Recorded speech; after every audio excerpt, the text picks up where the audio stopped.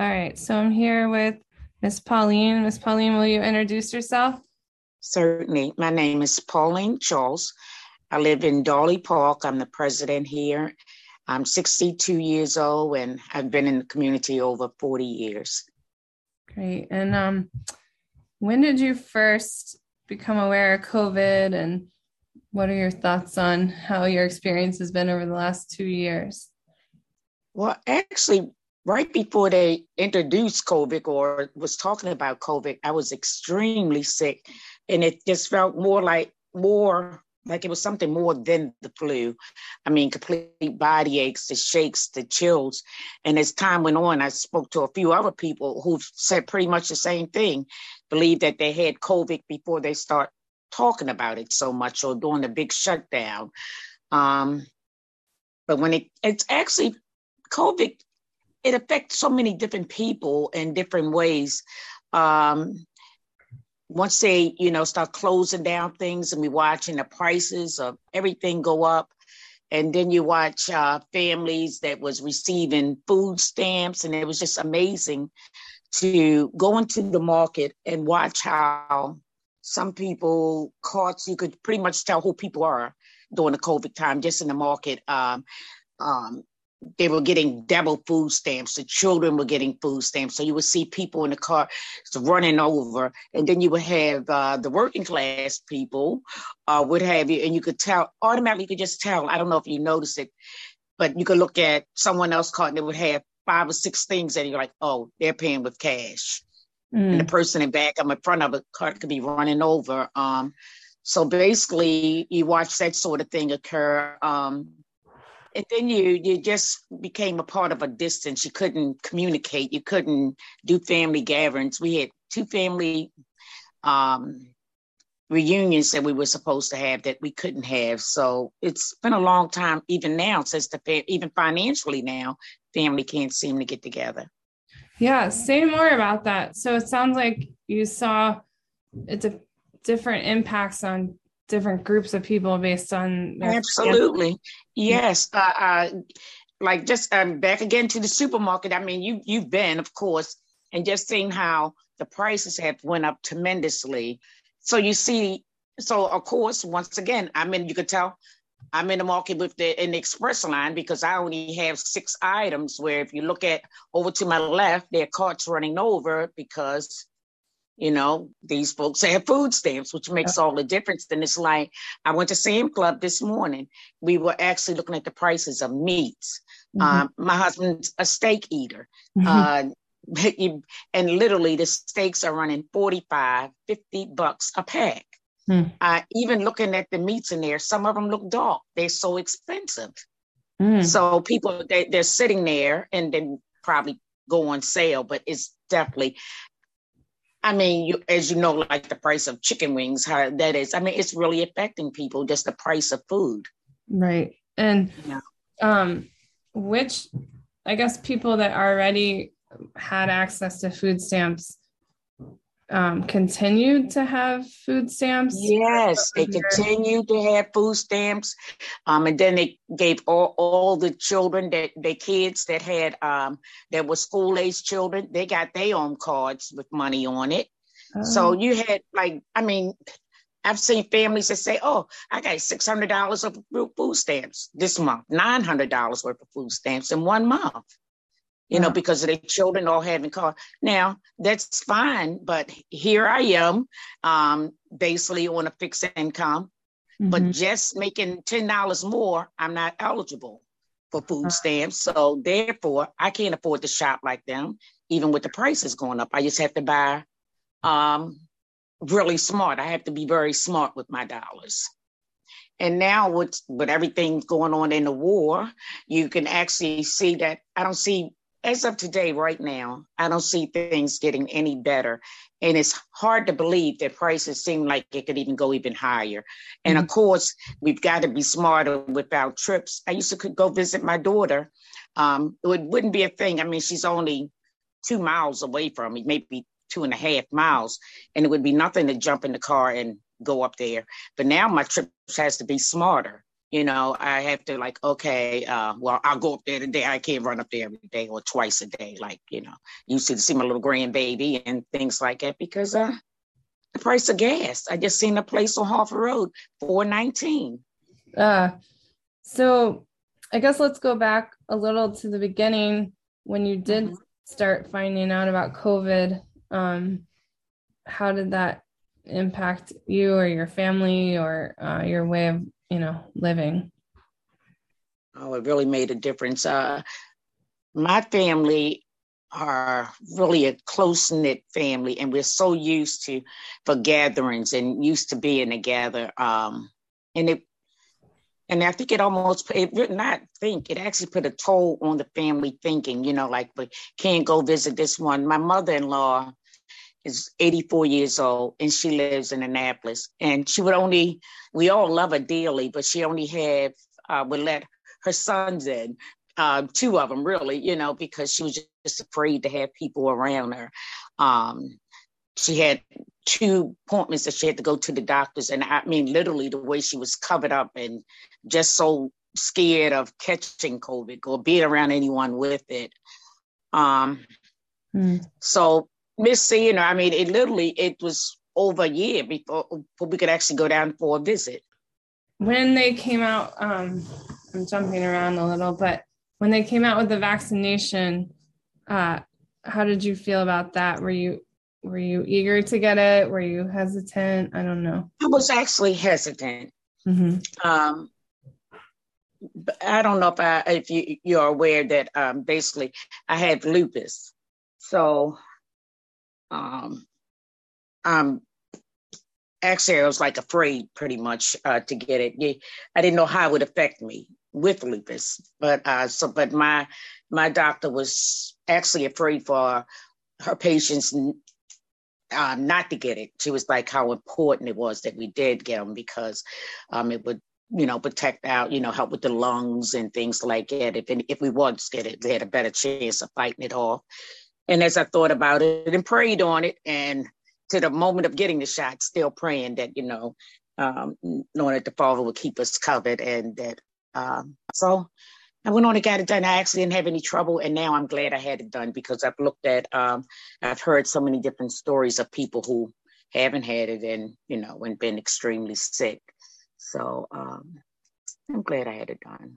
Do you have people in the neighborhood or your community or family that are not getting vaccinated? And how do you feel? I have an aunt, an uncle, and a cousin, all the same family. And actually, I don't know how I can forget to say this, my brother and my sister-in-law, and it's because of their Jehovah's Witness and their religion that just doesn't allow them to get the shot. So do you talk to them about it, or you're just like, yes, my brother and I, we talk about it, and my cousin, who's like my little sister, and surprisingly, she's an RN, but she's in private homes. They actually, so it doesn't require her to have it because she just goes in homes. She's not actually in the hospital itself. And I believe her parents would have gotten it. I mean, the doctors wanted them to, but she pretty much convinced them, that they shouldn't because of the religion and that sort of thing. So they didn't get them. So, but you trusted your doctor, so you went with your doctor's recommendation. Yeah, absolutely. Yeah, and I'm glad I did. Yeah. So I know there's a lot of really hard things with COVID. Has there been anything positive that's come out of the last few years, or are there things that you're hopeful for moving forward? If I could be as truthful as I can, I'm always very hopeful. But at this point right now, it's actually, it's a sadness upon us. I mean, if you just look around and maybe when we get a break with what's going on around the world right now, with the war and all these things that's going on, if we could get that to calm down. But right now, I'm just not, I'm actually sad. I'm sad for the country. I'm sad for the communities. I'm just not in a good place mentally concerning the things that are going on. I've never seen so many people my neighbor and I sat outside on the porch and we said, where are all the children? Where there's nobody comes out front, sit on their porches anymore. Neighbors don't even communicate with one another anymore. Everybody just seems to be so shut in or in their own little worlds. And then you watch how this drug scene is just getting larger and larger around the city, and the shooting and all the bad things that are occurring. It's just, I mean, I'm always praying, but it's going to take a group of us really pulling together to make a change in this city. And I could never get down on the mayor because it's way too big for him. It's going to take more than him. So I'm just not in a happy place concerned. So I don't know, not at this point. I want to ask you, Miss Pauline, how do you think that you've changed, and like, how do you notice how people around you have changed since COVID? Like, how as a society do we function differently? Well, I'll give you a perfect example. I interact a lot with the youth in the neighborhood, especially the young males. And all of a sudden, within the last 3 to 4 months, I start seeing less and less of them.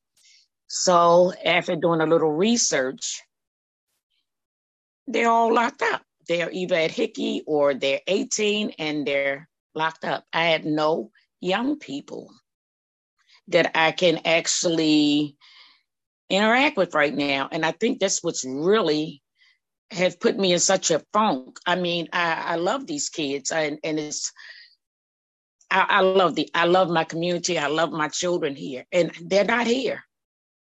They put themselves in some really bad spots. Do you know why they've gotten arrested or locked up? Yeah, they've actually, if you were looking at the news and it was talking about the different carjackings and carjacks that were going on around the city and in Charles Village and different places, they were all part of that. And I guess they sat around and, watched them for a while and just came and did a clean sweep and took all my young men away. So they can't have any visits right now. Because of COVID. I had one before that was there at Hickey, and I would go visit 2 of them there, but can't do that anymore. So there are no visits. And then I got 2 that's 20 and 21, just turned 21, that I'm really, really concerned about. He's 21, hanging with and I've been sharing with him, you're too old to be running with these kids. And but he's not really, I'm really afraid for him because he's not, nobody should be, but when I say he's not jail material, he's just not.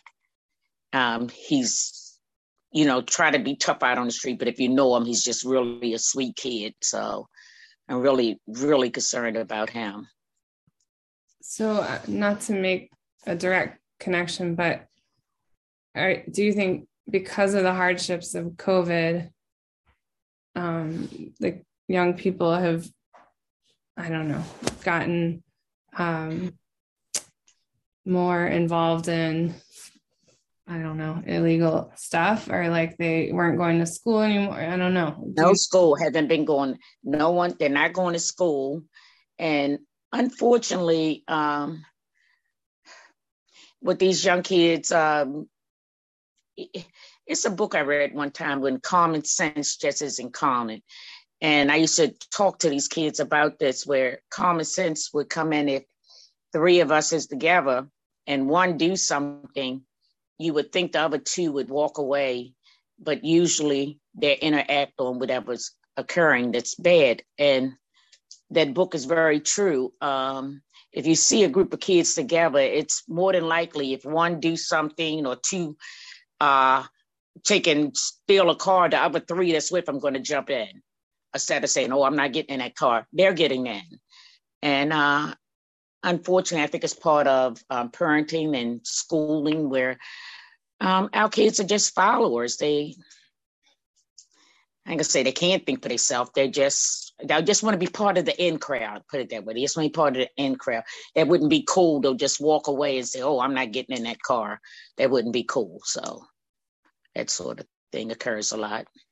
Um, My daughter's a fifth grade teacher, and she really has seen such a change with the kids, and with in that home, with that Zoom teaching, and it really. I mean, I've heard people that say though that kids were A students, and now they not even passing it. I mean, they're D's, so it's taking a real toll on the kids. It's going to take quite a bit to get us back on track. I mean, it's not going to be done this year, that's for sure. What do you think would help us get back on track? People like you.